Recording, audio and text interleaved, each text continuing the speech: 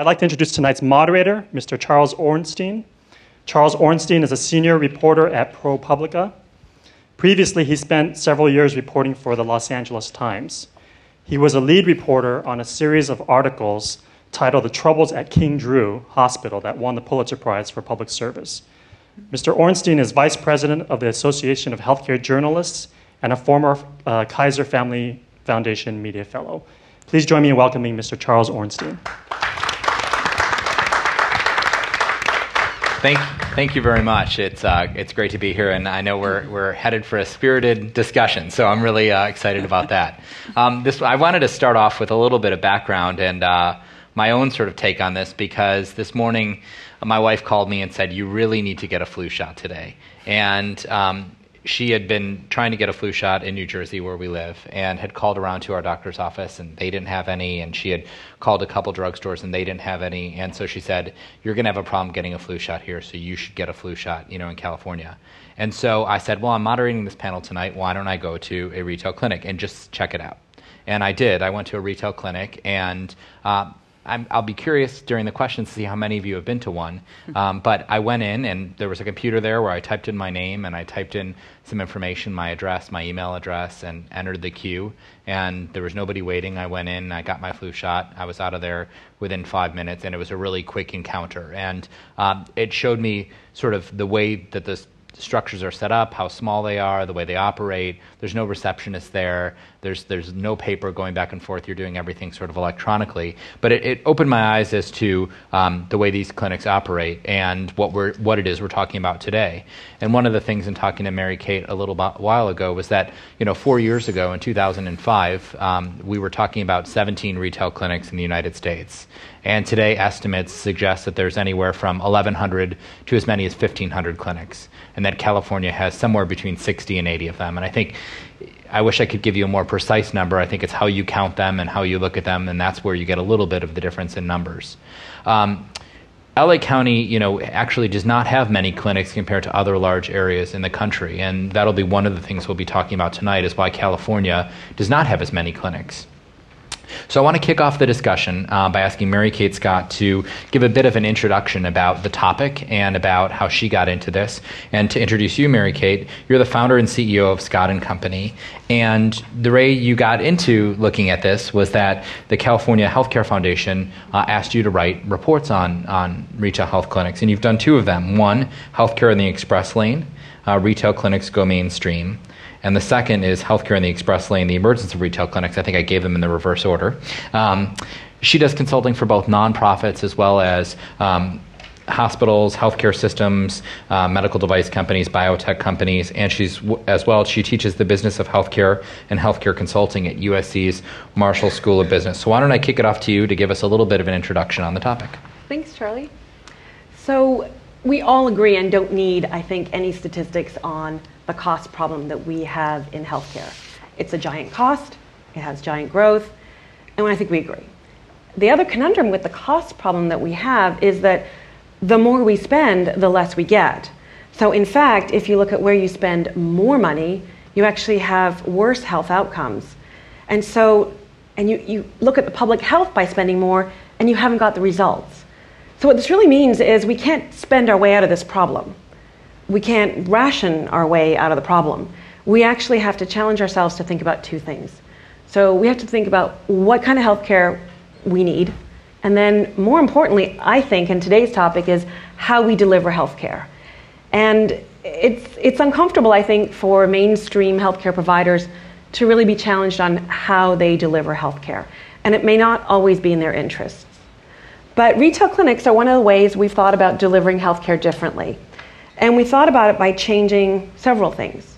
Change the location, change the provider, and use technology. And essentially that's what retail clinics have done. They've said we can move things, and things have already started to shift, right? They shifted from multi-day hospitals to, in clinics to doctor's offices, right down to retail clinics, even at home. So we've seen that shift in location. We've seen the shift by using technology. We've seen the shift in provider, right? Highly experienced specialist physician, right down to primary care practice, nurse practitioner, and Dr. Mom. So retail clinics said, what if we took out some of the aspects of healthcare, like Southwest did? Well, we're not going to give you meals, we're not going to do this, and not going to do that. We're going to strip all that out, and we're going to offer you a simple set of conditions. And there's about 40 conditions that are offered. We're going to put a clinic in your grocery store, drugstore, or your mass merchandise, like a Target or a Walmart. And by doing that, we can bring the cost right down. And Charlie, you talked about the technology. They all have electronic medical records. They have electronic protocols. So they see you for one condition in 15 minutes, and they work 12 hours a day, 8 to 8, in your local neighborhood. And if there's a short wait, you can multitask. So that's the gist. They're not trying to be a medical home. They're definitely not primary care, nor do they want to be. And what they're trying to do is to say, for a simple set of conditions, why don't you come here and we can do what we hope is a better job of that. So that's how they came to be, and that's what they're really promising. Okay. Next, I'd like to turn to Cynthia Graff to give us a bit of an overview about the way you run a retail clinic. And Cynthia is president and CEO of Lindora, Inc., which is the largest multi-site medical weight loss medical control system in the United States. And you've been working with Lindora since 1988. You're an author of Lean for Life. And you have, interestingly, a law degree from York University in Toronto. And you have 8 retail clinics, as I understand it, that are based in Rite Aid, but they're paired with your weight control clinic. So can you tell us a little bit about how you got into this, and also what you're seeing right now with the flu season sort of creeping up on us? How is that affecting the clinic operations? Okay, a little history on Lindora. We're a specialty medical practice specializing in treatment of obesity, and we have a cognitive behavioral program delivered in 10-week modules designed for a 10% weight loss. It was started by a family doc 38 years ago who was frustrated because his patients kept coming back every year and they were heavier. And he would tell them, here, take this menu plan, eat less, and they would come back heavier. And so then his mom died of obesity, complicated cardiovascular disease. So he was on a quest to see how to get a better result for patients. And at that time, this was the early 70s, this type of medicine was not a reimbursable form of medical practice. And so it was incumbent upon him to actually get a good result because people were paying for it out of their pocket. The other thing he realized was because people were paying for it themselves, we had to develop a good experience, because if patients didn't like the experience, they wouldn't keep coming in and the practice would close. So we realized we were actually in retail medicine years before it became called retail medicine, meaning it was patient-centric. And so, we expanded hours. We expanded into locations that were easy for access, and like storefronts, unheard of for a medical practice, and that was in the early 90s. Again, expanded hours, had walk-in, no appointments, because we wanted to make it convenient. So then, when we started reading in, about 5 or 6 years ago, about the clinics opening in pharmacies, I was intrigued because it was a concept of getting closer to patients, and actually having access to even more people.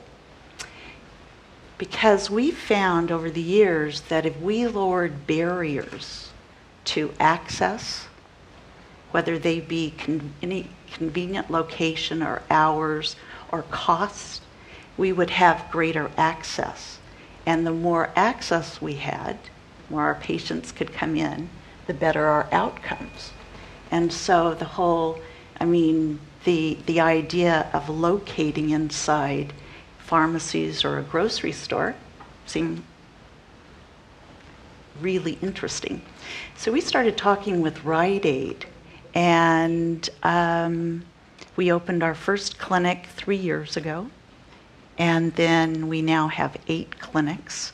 And we started with our weight control programs because our providers were already trained in school to treat as Mary Kate said, the limited number of acute care, cough and colds and that sort of thing.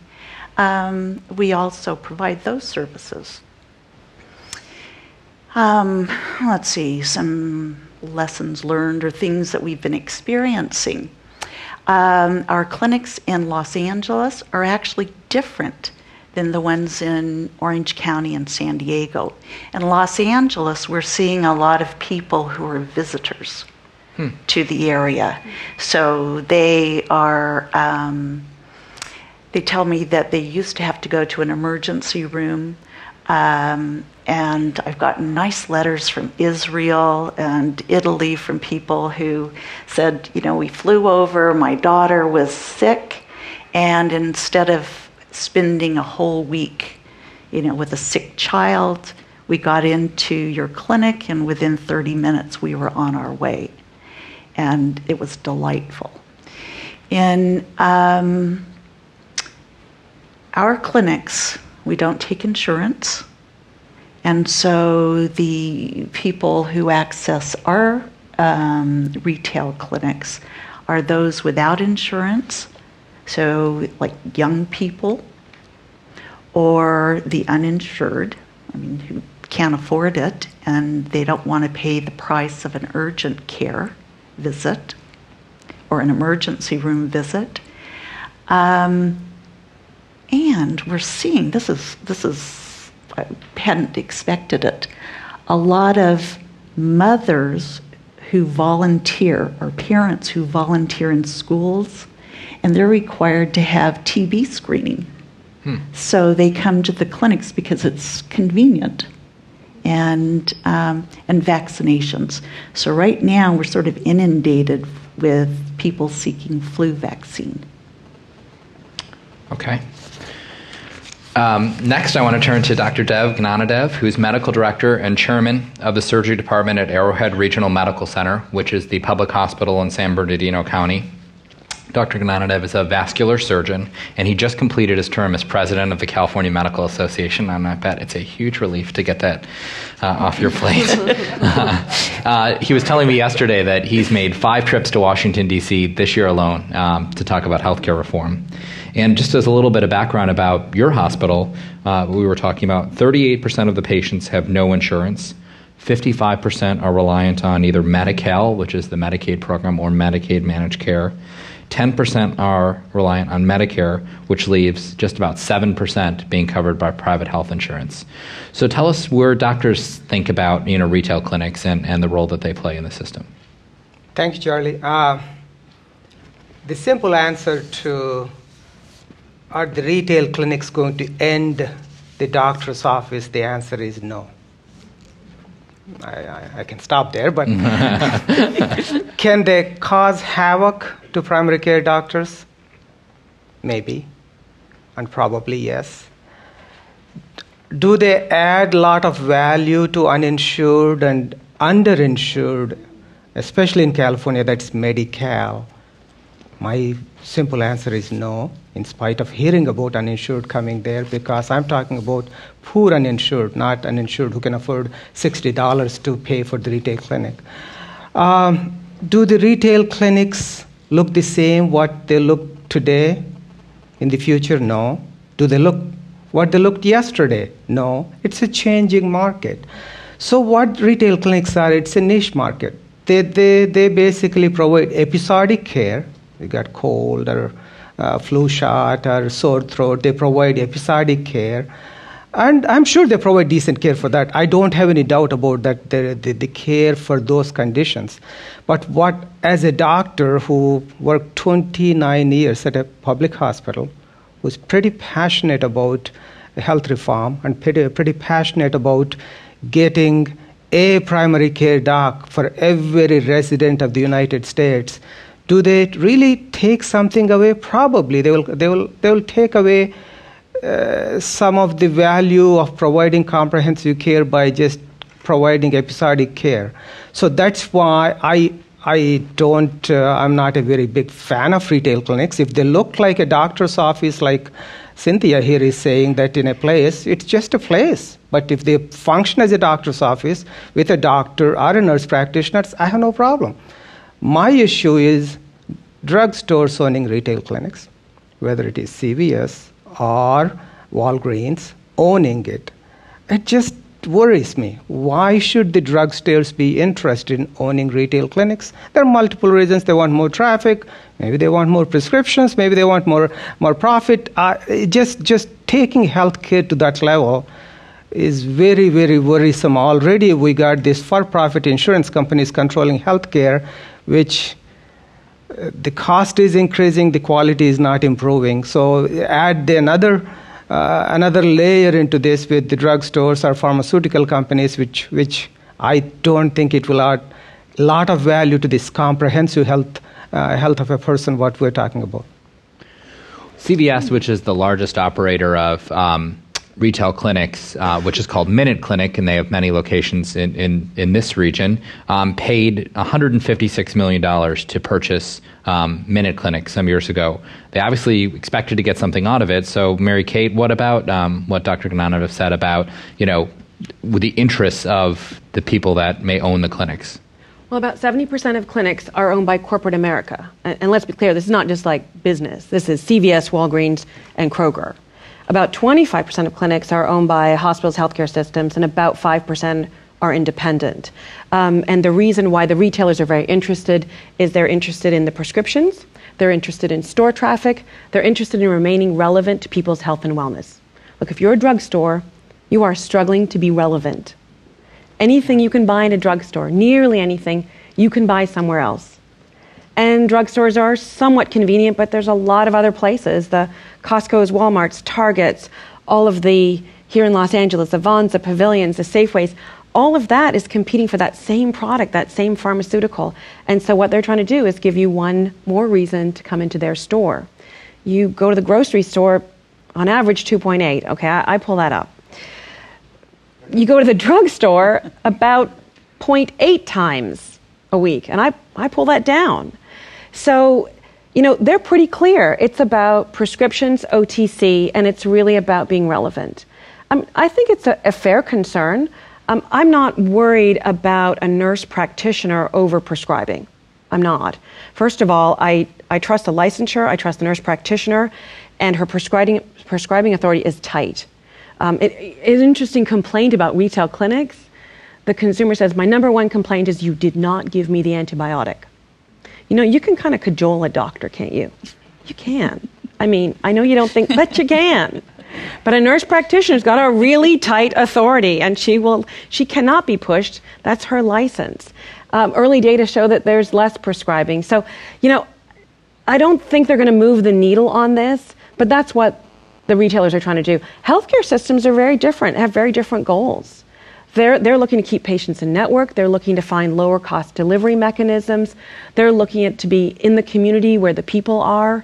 So there's very different motivations for different clinics. And the third group, by the way, is the small group. By the way, 100% used to be little tiny businesses, and they were built to exit. They were built to be sold, and many were sold.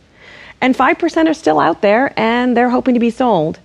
But there's getting to be fewer and fewer sellers and fewer buyers. So, doctor, what about this? That if the nurse practitioners are going to follow what it is they're given sort of a set of instructions, and they're going to follow it, and you're not going to be able to easily get drugs, or even as easily if you go to your doctor's office. I don't have any issue with what she said about the nurse practitioners thinking about profit for the drugstores. But what worries me is just drugstores owning your healthcare smells. When something smells, usually you got to try to see where the smell is coming from. It could be multiple places. So that's what my biggest worry is. Corporate America, this is a Republican talking here, corporate America only looks at profit. That's about it, nothing else. So why are you taking your personal health into corporate America for their profit rather than as if we don't have enough problems already with the for-profit health insurance industry? So we got enough problems. We're adding another layer. What we want is every resident having a primary care doc basically coordinating that care. And we can get there. And this doesn't add much value. It just takes a little chunk away. So Cynthia, I mean, why shouldn't we just tell the patients who are coming in for the acute episodic care to the clinics to go to their doctors? Well, they would have gone to their doctor if that had been their choice. And so I wondered, do you have, an issue with like patient-centric choices? Making it something that's affordable and accessible. I'd like to talk about the corporate part of it. Actually, and just thinking about, I hadn't thought about this before, but maybe we can learn from them. Mary Kate, you said that they wanted to be relevant to their consumer, which is really saying that they think that healthcare is really important and relevant. And so making it so that the patient, that it's convenient for them and affordable. That's what convenient care clinics are all about. It's access, affordability, as well as quality. And the quality, as Mary Kate said, everything is with an electronic medical record with protocols that are very strict. And so doctor, is it just too difficult to get into your doctor's office? It is right now. I'm sure it's pretty difficult, but doctor's office is also looking at the same thing, that is the consumer-oriented care. Many offices are going to the place where same day you can go. Right. You can walk in. Doctors are still not stuck somewhere in 18th century, even though some people think we are. You have to, I have no problem with providing convenient care. The issue is if you take uninsured, okay, the average cost, I think, in California is about $60 for the retail clinic. Let me tell you, the 20 to 25% Medi-Cal patients in California, the average reimbursed from Medicaid, which is Medi-Cal in California, is $24 for an office visit to a doctor. So we won't be adding much value to that population. And if you're poor uninsured who can barely afford food, can't be able to dish out $60 to go to that clinic. So we are catering to a small segment of population, or maybe not a small segment, a segment of population who can afford. And what it does is it basically makes it, most of the healthcare now, the way current system is, it's cost shifting. That is, insured and people who can afford and insured basically subsidize the uninsured and underinsured. So if you take that little chunk away, it makes the whole system really very worrisome rather than really add a lot of value. Joey, wait. Yeah. Please let's get some facts. So 62% of people who go to retail clinics have insurance and have a physician. But they report that do not have a physician relationship. Insurance is not access. Insurance does not mean you have a primary care doctor. I cannot believe, it sounds like nirvana. Everyone having a primary care doctor, having a medical home, being followed. We all want this. There are simply just not that many primary care doctors out there. And consumers are getting really thoughtful and smart. They're starting to say, look, when I've got something serious and important, I want to have a physician conversation, I will go and I will find a doctor. When I've got something simple, when you need a flu shot, when you've got sinusitis, you might choose something different. So the 38% who are uninsured, 38%, and that's a national number, are uninsured. Now, you say that the safety net population can't afford $60. I tell you what they truly cannot afford. They cannot afford to wait. The cost of waiting is exorbitant. Okay? I wonder, though, miss a day of work in waiting, miss one day of work. Anybody here take 20% of your pay away, and when you're living on a very fine line on a tight salary, the cost of waiting is extremely high. We find that the uninsured are actually going to these clinics as opposed to free care because the cost of waiting is so high. So in some of those clinics, it's a niche. That's absolutely right. It's affluent soccer moms looking for super convenience. But other clinics do different things. So I want to, put a bit of context in this because California is not seeing the same level of clinics that you're seeing in some other states that are smaller than California is. And so what is it about California we are not seeing as many of these here? I mean, what's different? What's unique about California? Okay, well, it's a very high-cost state to do business in. The cost of a nurse practitioner is very high, and we have a shortage of nurse practitioners. We have corporate practice of medicine, which makes it more complex. Explain what that is. So essentially, it means that a physician must own a healthcare facility. And that's our corporate practice of medicine. So it's about who can own the facility. And most other states don't have that kind of restriction. So that's an important restriction in California. But I think actually it's less about that. It'd be a controversial thing to say. I think it's that we're a very high-cost state. And so it's this is a tight economic model. There's not a lot of room and a lot of margin, and I think that's a big driver. Now, we were supposed to have a fourth panelist who's ill, Kathy Billingsley from the State Health Department, Public Health Department, who oversees licensing and certification. And one of the things that she and I had a conversation about before the event was that while clinics need a business license and certainly need any sort of occupancy things, their providers have to have healthcare licenses, there is no specific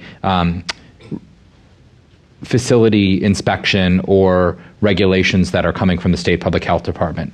Doctor, do you think there should be? Let me just take on the carpet bar. Basically what it says that outpatient healthcare provided has to be under control of physician. That's what California's carpet bar is. Usually for retail clinics, I really doubt that's a major issue. I think she's right. The reason why California probably will have a difficult time is the mix of population is different. California has one of the highest uninsured in the country, especially if you take Los Angeles Basin. Forget about some rural areas. I'm talking about the populated areas. And this model hasn't shown that it will be very beneficial when they're poor uninsured. Number two, nurse practitioners actually in California are as expensive as pediatricians. They're both about same salary.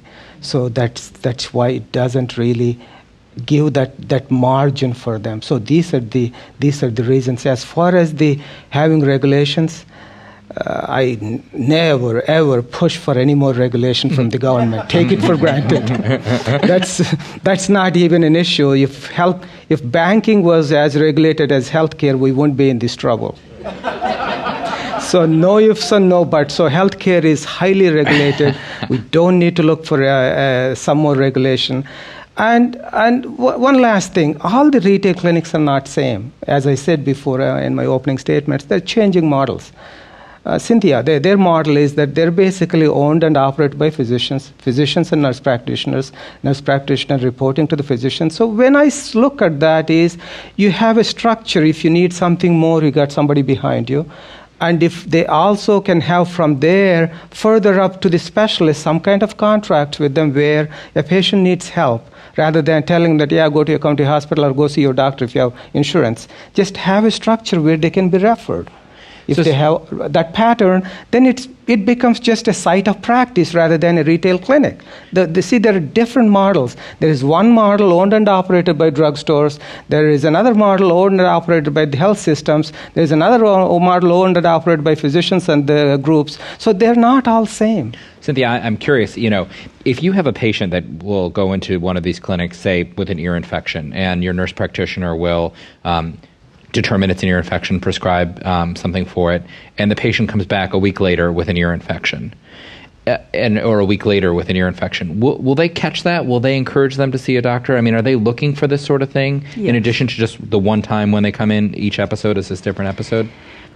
It is episodic care, but you know what? Yes, they start talking to the patient. If it's not the same practitioner who saw them before, they talk to them. The patient's going to say, I was here a week ago. And then the conversation will happen. Maybe you need to go to see, do you have a physician? What if they don't? If they don't, well, we have lists of physicians that we can refer to. And many don't have a primary care physician, even those, as you said, Mary Kate, with insurance. We've actually even walked patients over to an urgent care because they were experiencing chest pains. So what would that patient have done if they hadn't had access to our clinic?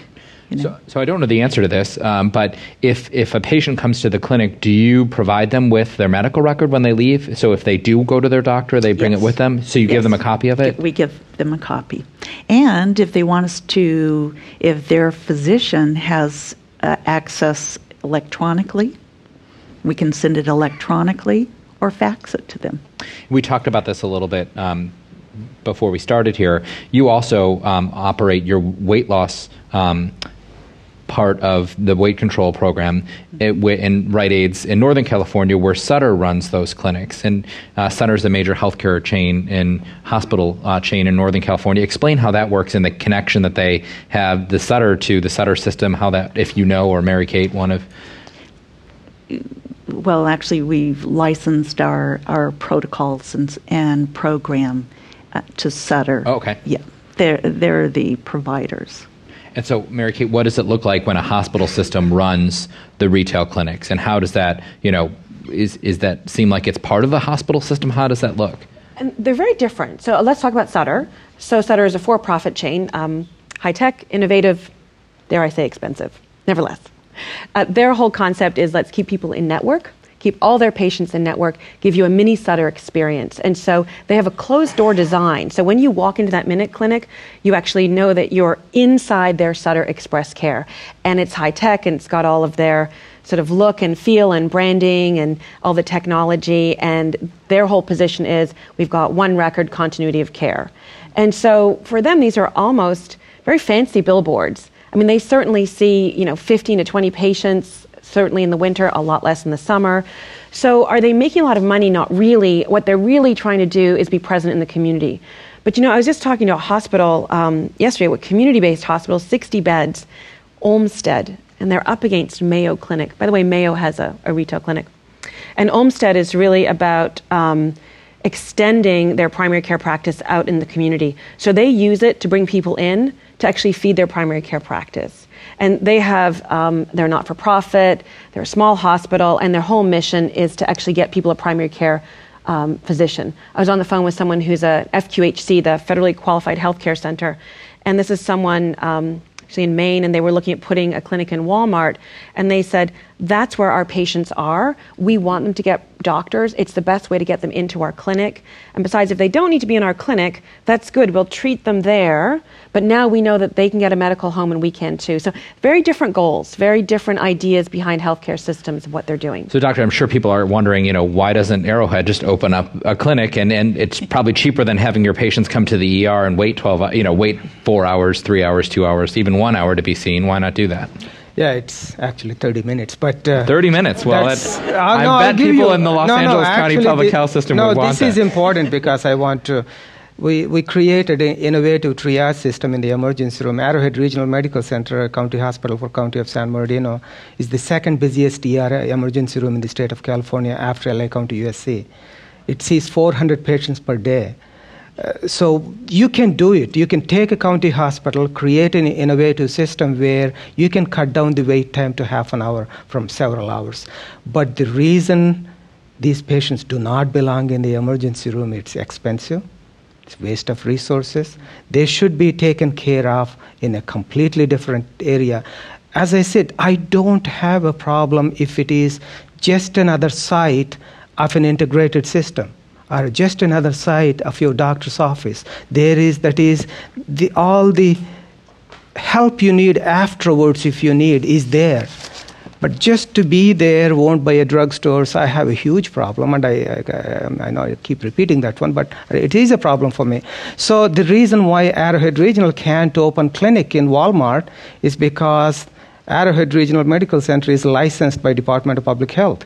Even if we put a clinic in Walmart, it has to follow all those license requirements, which no small retail clinic can follow. So that's why we can't put what hospital can do is, though, if there is a non-profit entity or a community FQHC kind of clinic, we work with a lot of FQHCs, we can give them the support structure behind for them to work with us for the other needs of the patients, cancer, any GI problem, anything else in medicine, hypertension, stroke, anything else where you need a comprehensive care, we can provide that, but we can't put a clinic there. So, Mary Kate, I'm curious. There was an article last month in the Wall Street Journal that talked about retail health clinics trying to move toward treating more complex illnesses, whether it's asthma or osteoporosis. And when we were talking before, you had talked about some of them may offer Botox. And, so is that where we're going? I mean, are we going beyond the ear infection, beyond the flu shot, toward, treating more complex conditions and having protocols for childhood asthma, or working toward offering, things that we may not be talking about in the context of this conversation? Sure. I mean, the retail clinic started with acute episodic care, and in part they started that way because the consumer really understood that. And so, that was about 5 years ago, and what they've slowly done is tried to say, what is else the consumer want to do here? The brand promise is convenient care by a healthcare professional. You can get lots of convenient care, but you don't need the healthcare professional, right? We all buy OTC products. And by the way, we're all getting smarter. Did you know that 700 prescriptions are now available OTC? So that's a great example of a shift in provider from a physician to Dr. Mom. We're much smarter. We can now self-prescribe through the OTC. So what clinics are starting to say is, well, what else does that fall under? Healthcare with a healthcare professional that's convenient. So the latest ones we've seen are asthma management, acne management, weight loss, smoking cessation. So a lot more of the wellness programs. And I think we all know that it's a lot smarter to spend money on prevention and wellness. And what we're starting to see is for those kinds of things, you can get people into the clinics. There's a great program around teen smoking, and you can get teens into these clinics. You can get more people in more frequently for some basic care. No clinic wants to be or can be a primary care provider. And every clinic's pushing really hard to get everyone into the doctor's office. There's not enough doctor's offices, but so we'll see expansion, yes. Cynthia, do you think that weight control is enough, or do you think that you will need to expand the clinics even more to cover other topics?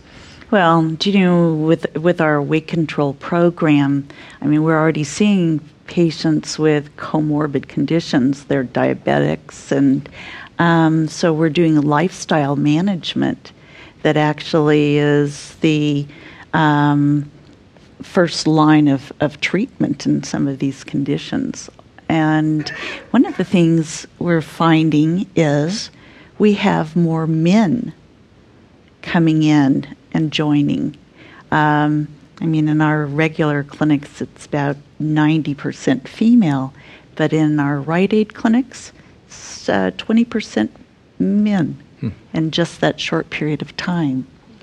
And I think it's about access, and because it's non-threatening, and doesn't seem like a big deal too. So I think there'll be more screenings and more into the preventive care. And doctors, does that add to your level of sort of concern about these? No, actually, there is nothing. If there is one thing you can do to really improve your health, is control your weight.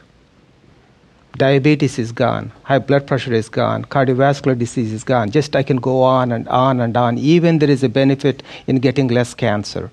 So preventive and health screening, no, I think employers do. What about asthma care, osteoporosis, that sort of thing? That's a little more complicated. As you go further and further into chronic condition, actually, they might be happy to do Botox, biggest margin. So remember that there are margins in everyone. When corporations control things, there are margins. You got to look at margins. But you need a little more comprehensive care as you go deeper and deeper. whether it is cardiovascular disease, whether it is asthma with COPD. I mean, there are simpler ways. Simpler ones can be controlled, but as you get more and more complicated, you need a person who can comprehensively look at and also take you to the right place from there. It could be a surgeon, it could be a hospital for a scan, or it could be anybody, any endocrinologist or anyone else. But this is what you need. If not, I think my problem is episodic care alone is a problem because you want a further comprehensive care for every resident. Before we open the floor to your questions, I want to ask one final question of Mary Kate. A couple years ago, there was an estimate that there would be, within, I think, 2 or 3 years from now, 5,000 retail clinics operating. And if today we're at the most generous number, 1,500, is that realistic, or or what has changed that would lower that number in the 2 or 3 years out? I think we were on track in terms of the expansion, and these clinics take a significant investment. In round numbers, $200,000 to open the clinic, sustain it until it breaks even. And frankly, we all know we've had a pretty tight credit crunch, and this is not really the time to expand business. So I think that's had a major impact. I don't think we're going to hit 5,000. I don't know that anyone predicted this economic demise. I didn't. I think that what we are seeing, though, the combination, whether we like the fact that corporate America owns these or not, but the combination of corporate America and healthcare systems owning these aren't going away. And our need for healthcare and our need for convenience and the consumer's rating of these, they're just not going away. And every profession is pushed and challenged with innovation. We were laughing in the green room because we talked about technology that's changed healthcare. Now look, my mom, you asked about, is this the end of the doctor's visit? And I said, yes, it is. No, it's not. But in some ways it is. It is. Because, look, my mom, when she wanted a pregnancy test, she went to the doctor, she did the test, she went back for the result. Okay, there's 40 million tests done in America every year. If we still did it the old way, that'd be 80 million visits. Okay, we got 400 million primary care practices. Now, guess what? You know what? We'd prefer to pee on a stick, sorry to be crass, number one. We don't mind paying for it by ourselves, and we're smart enough to say, we don't want to waste the doctor's time. So as technology comes in and challenges us, whether we get OTC medications, when we get very high-skilled nurse practitioners, which are new and highly supervised by physicians, that gives us new opportunities to deliver healthcare in different ways. So, it's interesting. The healthcare systems came second in retail clinics. It was really a bunch of small business that said, maybe we could do something differently. So, my hat's off to them for innovation, because it challenged us, all of us, to say, what's medical care? What do we expect? What do we want for everybody? What is it we, the consumer, wants? And I like that we're being challenged. And, the California Healthcare Foundation funded the reports because they really believed that this would be innovation for the safety net population. And 38% of people go who have no insurance. And their alternative is an expensive emergency room visit. Most places, they wait. They do. And so we've given people an idea. And so that's what I like about it. And so I encourage us, debate the idea. Give us your thoughts. Give us your comments. What do you like? What do you not like? All right. Hi, my name's Eric Fine, and I'm actually a medical student. And I had read about retail clinics in the past as a, quote, disruptive innovation, as in it's transformative. And my understanding of the paradigm was that they tend to enter the market kind of at the low end with lower end consumers, because the higher end consumers are initially like, well, I'll stick with my better product, just like I guess Toyota did way back when. But I read an article in one of the medical journals that it is extending, you said 38% to the uninsured, but they're not locating in underserved areas. So I guess my question is, what are the barriers to attaching these retail clinics to, say, FQHC or a school-based health center and disrupting from there? Let Go ahead. I think that's just a great question. That whole notion of, is it disruptive innovation or not? I'm going to put it out there. I agree with you. I think it is, because I think it challenged our ideas and our notions.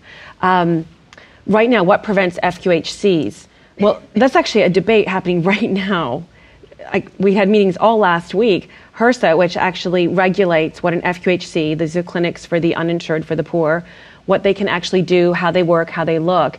And HRSA is actually saying, Say who HRSA is. I'm sorry. Health Resources and Services, sorry. It's a division of the federal government. So this is a federal government, this part of Department of Health and Human Services, and they decide what a community clinic can do. And so they're actually revisiting this and trying to say, maybe this is. So let me answer your other question.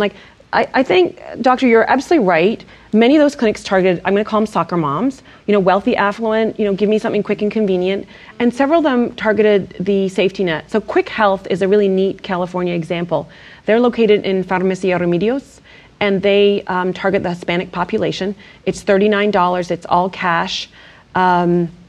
It's streamlined. They have a physician-based model. They have physicians and nurse practitioners. They're actually doing extremely well. And that was their target. So, every retailer has a different consumer, different target. I'm actually particularly excited about this new expansion of FQHCs. And, I've never received $1 from Walmart, nor would I like to. And I'm neither a fan nor anti-Walmart, but I think it's actually pretty interesting and exciting that we may put these clinics in Walmart, because I think this is where folks are. And I think that it might provide a really interesting point of access. So your question is unbelievably timely. The meetings are happening. Yeah, disruptive innovation is one of my favorite subjects when I did the MBA school. And I know all about mini mills, know all about how U.S. Steel got bankrupt. What it is not is, this is just one area of way you can provide care, mostly episodic care. But you asked about why can't it work in uninsured, especially poor uninsured, underinsured area, because the model doesn't go that route. Take underinsured, for example, East LA. You have a lot of Medi-Cal patients. The model doesn't make money on Medi-Cal patients. That's completely different from FQHC. FQHC is a cost-based model. That is, federal government reimburses you according to your cost. So what a doctor at FQHC gets paid about 3 times as much as you as a primary care doc somewhere else practicing. So it doesn't fit into certain models. As I said, it won't go away. But the predictions that it would really kill the primary care practice as we know of, they're all, I think it's a lot of smoke and mirrors. But it will take a part of practice. It will give that convenient care. Is it really good for the overall healthcare reform? In my mind, no. Because, as I said, repeat. My goal is to get every resident a doc with some nurse practitioners that if they want to work as a team, to provide the comprehensive health care for the whole person, rather than this, I go for cold here, I go for flu shot here, I go for this here. It just doesn't make sense. Louise McCarthy, and actually I'm with the Community Clinic Association of LA County, representing the FQHCs here in LA County.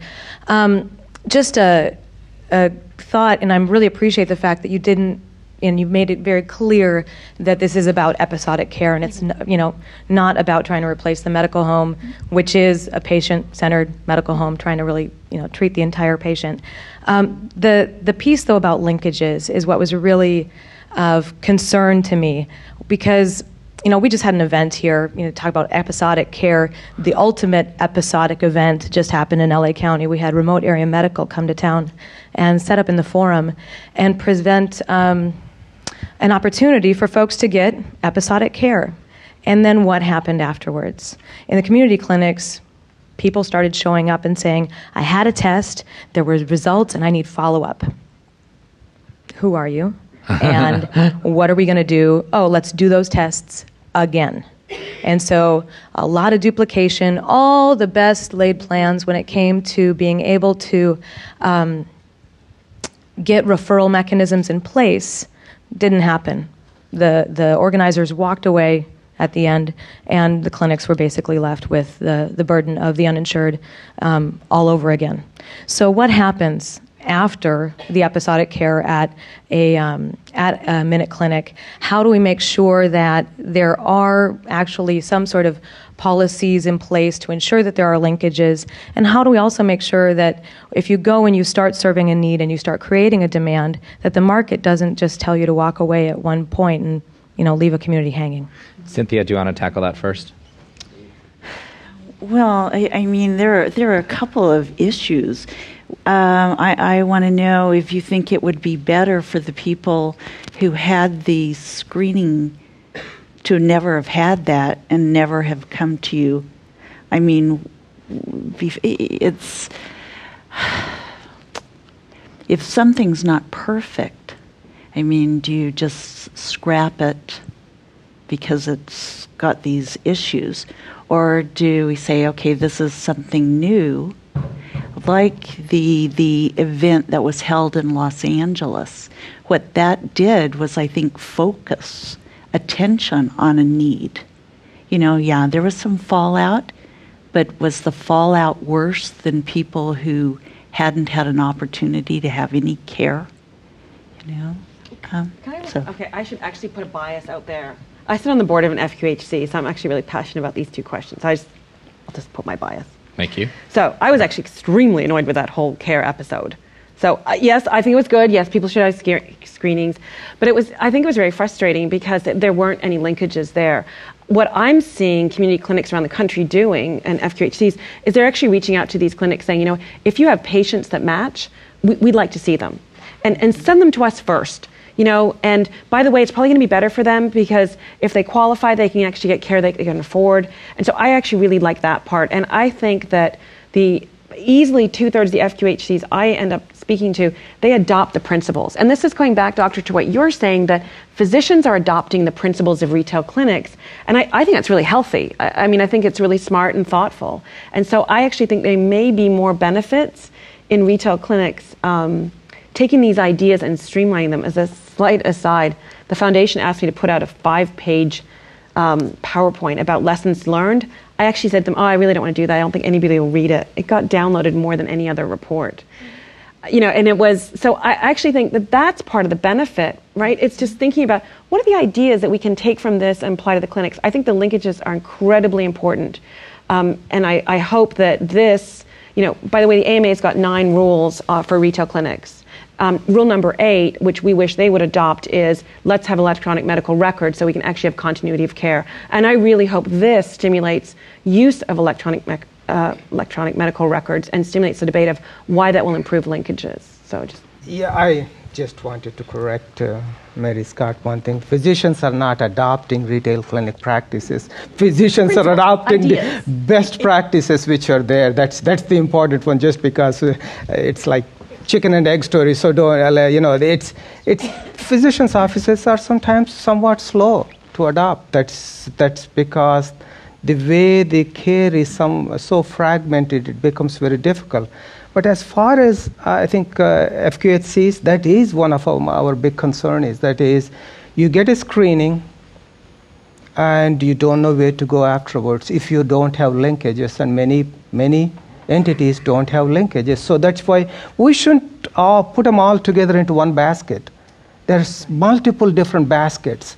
And the basket where a healthcare system does this, it's just a part of healthcare system. Or a basket where they create linkages, then it is part of a healthcare system. But if you have this, just go for this, I get this care and then gone. And I'll give you biggest example as a vascular surgeon. There are these wandering ultrasound equipment machines go to supermarkets. They do a scan. Suddenly patient comes to me and says, they told me, to the county hospital because nobody else will see them. So it says, the ultrasound they did on my carotid, they say that I need carotid surgery. You're completely lost. What is it about? You have any symptoms? No. Why did you go there? It was $50. I could pay, so I thought I would check up my cardiovascular system. And what it created was it unnecessarily put that patient through a lot more workup And most of them I don't operate because they are asymptomatic or they don't have bad disease. So it just adds these kind of problems. So if you link everything together, then I look at that clinic in Walmart. Oh, I hate to say this word, but that clinic in somewhere has, if you have all those linkages, it's basically, I look at it as a doctor's office. And if it is, then it's not a problem. Okay. A lot of it was already asked, but my question is, how do doctors respond? And you're kind of giving me the answer too. Do they give credit to the nurse practitioner at these facilities? Do they openly accept these results? Or is it a waste? Is it a sort of repeated waste? Once you go in the doctor's office, do they discount everything that's been possibly diagnosed? And then my other question, kind of unrelated, I would see these clinics as excellent for geriatric care because there's so much ongoing monitoring that doesn't happen, and the older population can't get to the doctor's office, but they do have to go pick up their prescriptions. So if that person did, a screen at the walk-in clinic every time they went to go get their heart medicine, it might be spectacular. And what you're mad at with the traveling, heart problem finder that doesn't really necessarily do anything, it is preventative care at the one extreme. And I'm sure you maybe did operate on some of those people. And so, in that sense, it's a matter of opinion of how much preventative care, how much false alarm. But I guess, to boil it down, do doctors listen to the clinics? Well, your answer to your first one is that all of the above. Sometimes we don't take them into account. Many times we do repeat everything what you've done. And sometimes we take what you did is the right thing and we follow up. So I can't tell you that either one of them is correct, all three. As far as for geriatric population with the multiple medical problems, at this time I would not even recommend going to a episodic care center, which are mostly, at least for now, I know there are some who are trying to get that route with the doctors and nurse practitioners working together, but most of the retail clinics I won't, because my suggestion for if you are in the age group of Medicare, you will find a doc, unless the Congress decides not to fix the SGR and drop doctors off, and it might happen, by the way.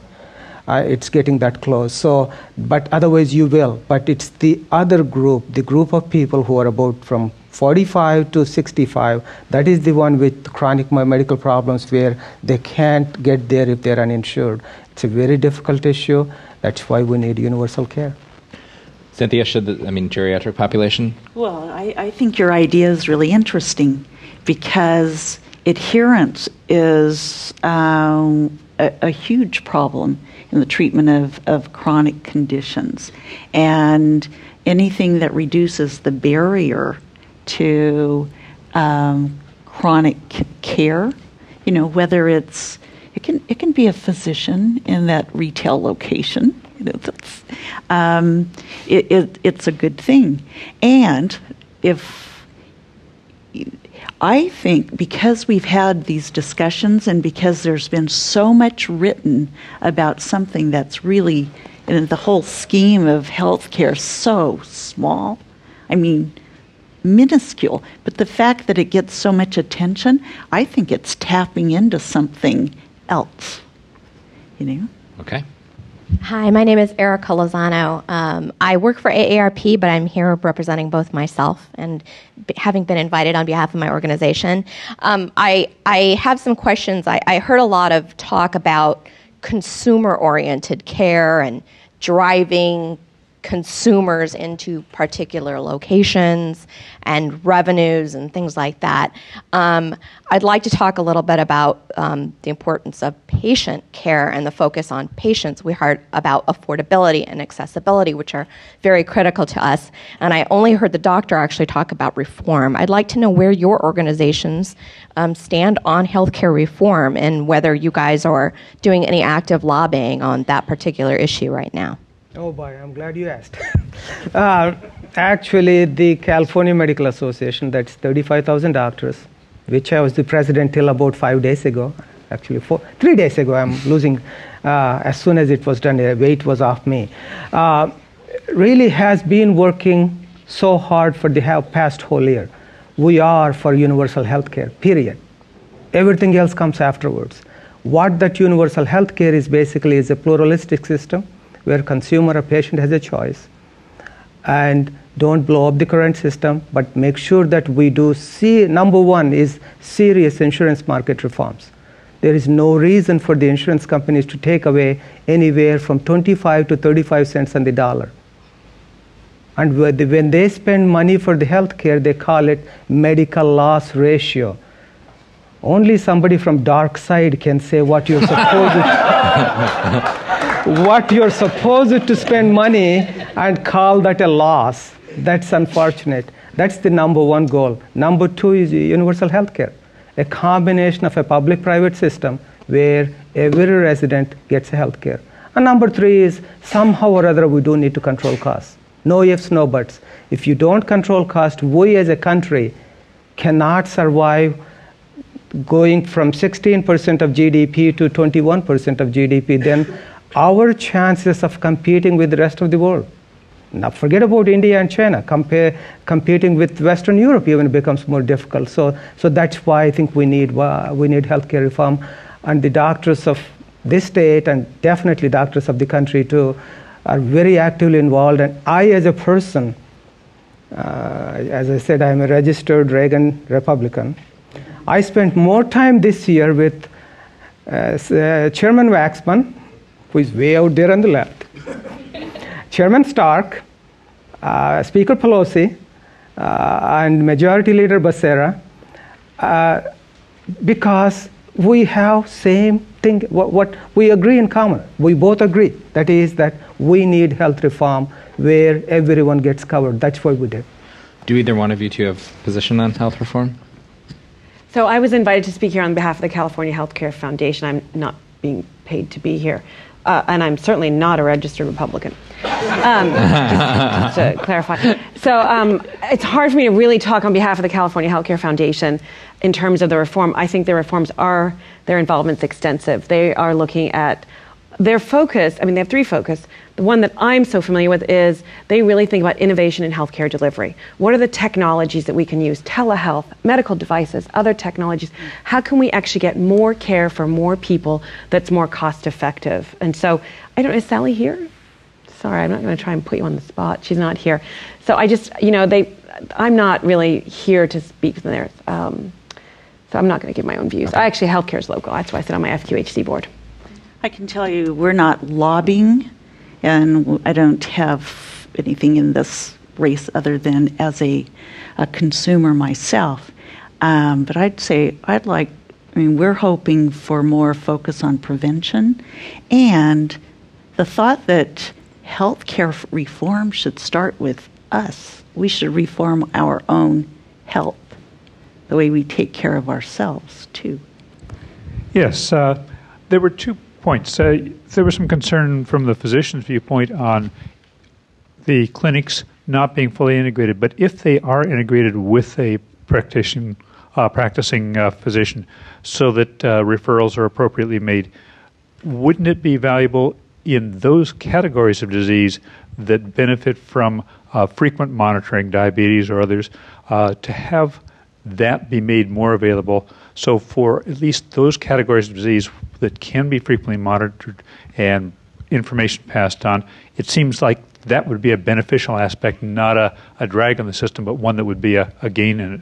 And secondly, the Lindora question, you spoke about people coming in, and yes, they'll bring up the point that they were in before and they had a previous disease.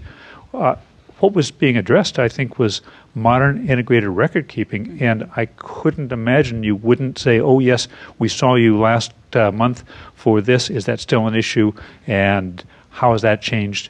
So that it's proactive, not responsive to the patient bringing up record and material, but integrated so that they know what the prescriptions are, they know whether there are any cross recommendations and concerns about connections between different prescriptions that might interact.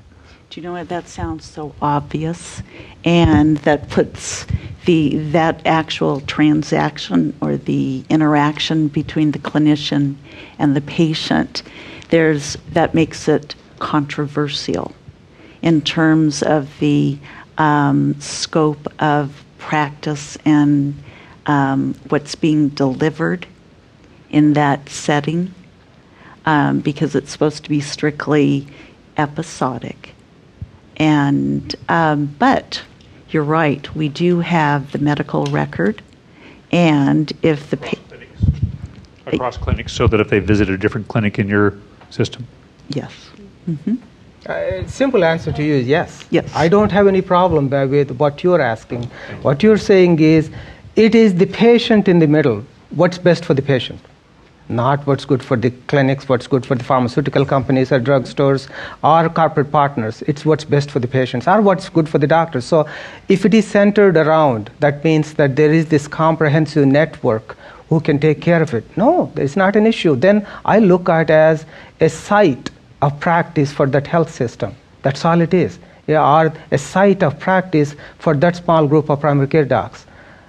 They have somebody else, they're not owned by them, but they have somebody else who are doing that initial thing and eventually getting them there. So I don't have any problem with that. It's my worry is just episodic care from there, no other connections beyond, and then you got to repeat everything. And sometimes it's just for that flu or flu shot is fine. You go to he went to a minute clinic for flu shot. Hey, fine. I went to my employee nurse for flu shot, and it's similar. It's not any different. But that's different than what I'm talking about is, gosh, what can we do with the healthcare we got here? How can we make it into a system where it's around this one entity that's the patient in the middle, rather than an episodic care here, a Botox injection here, or a flu shot here, or something else here, and then your chronic multiple disease management here somewhere. It just doesn't fit completely. My name is Howard Strom. I'm a physician. I was a medical director for ARCO for 20 years.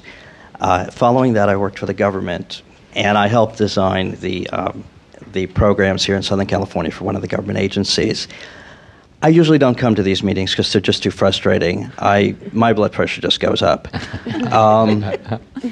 I'm here tonight because I wanted to hear what you had to say, and I find it very interesting. I'm now doing commercial real estate, finding properties for physicians and healthcare companies. And I have to tell you that it's a sorrow to me that the government and the healthcare system has failed the people. The focus here, just by virtue of the fact we're talking about this, the focus is wrong. The focus should be on people and developing a country that is healthy. That is not what I'm hearing. What I see continually is fragmentation in the system, and this is another example of it. We recently worked with a company that CVS bought. One of the impetuses was to find them properties.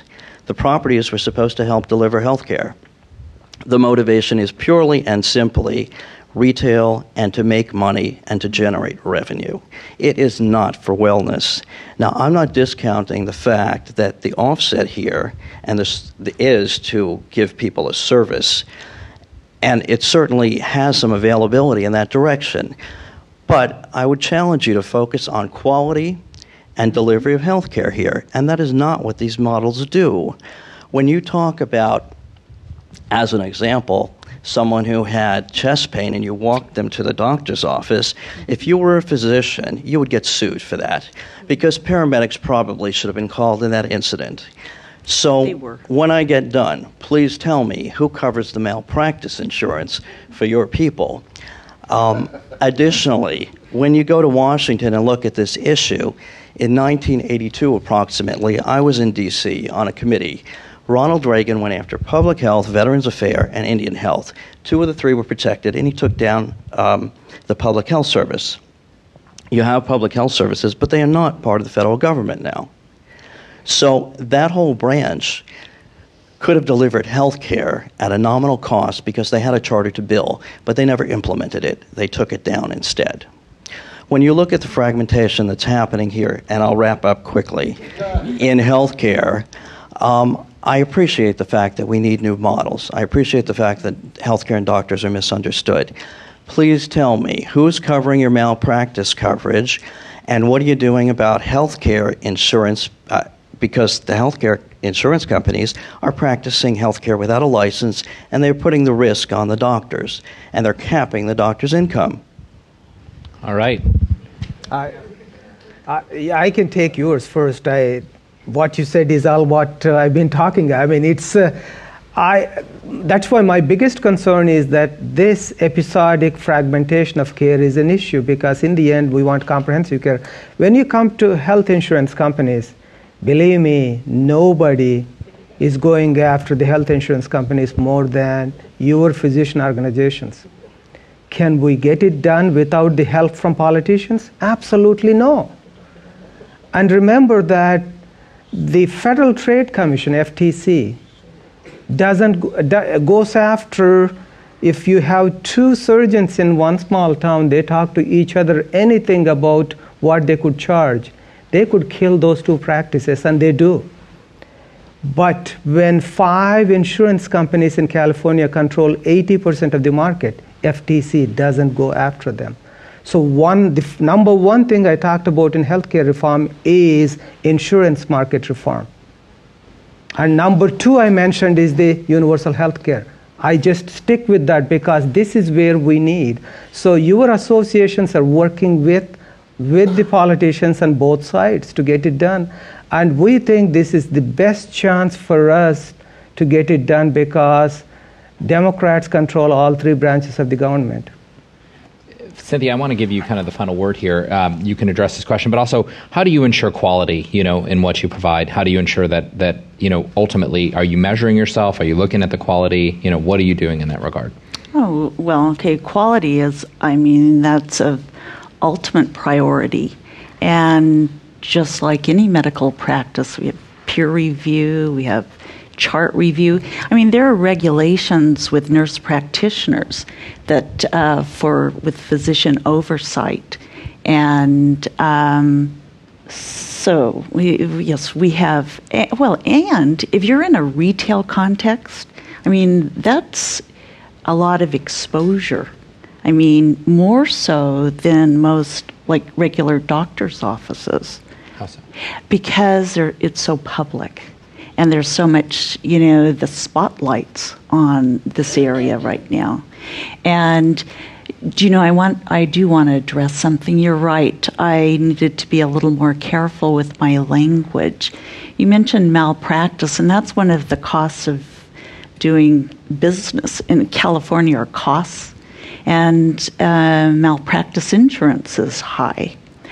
One of the best,